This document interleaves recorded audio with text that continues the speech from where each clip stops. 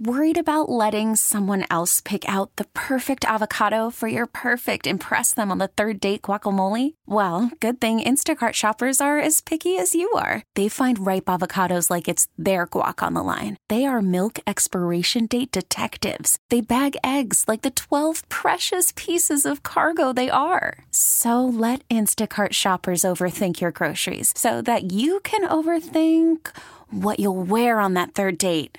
Download the Instacart app to get free delivery on your first 3 orders while supplies last. Minimum $10 per order. Additional terms apply. What brings you out here today at Wegmans to get your shopping needs done? Shop before the next storm.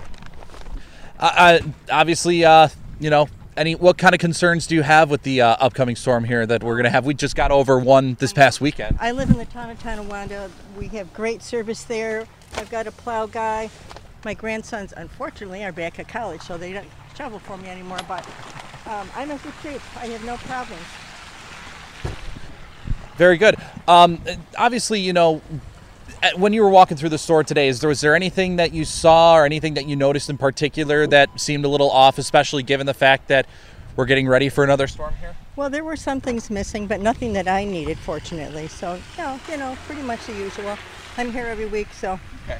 And so when you come out here, obviously, I know that these storms, they seem to be getting more frequent, and the magnitudes seem to get higher and higher with every storm. How concerning is that for you? I mean, given we just had a storm this past weekend, and now we're going into this one. I like I say, I pretty much stay home. At my age, you only go out when you need to, so that's why I'm here today, to get in and out and home, and I'm good for another few days. Anything that was essential for your shopping today with the storm? Milk. Yeah, I needed milk. All-star closer Kenley Jansen, we have a question. What's the best podcast of all time?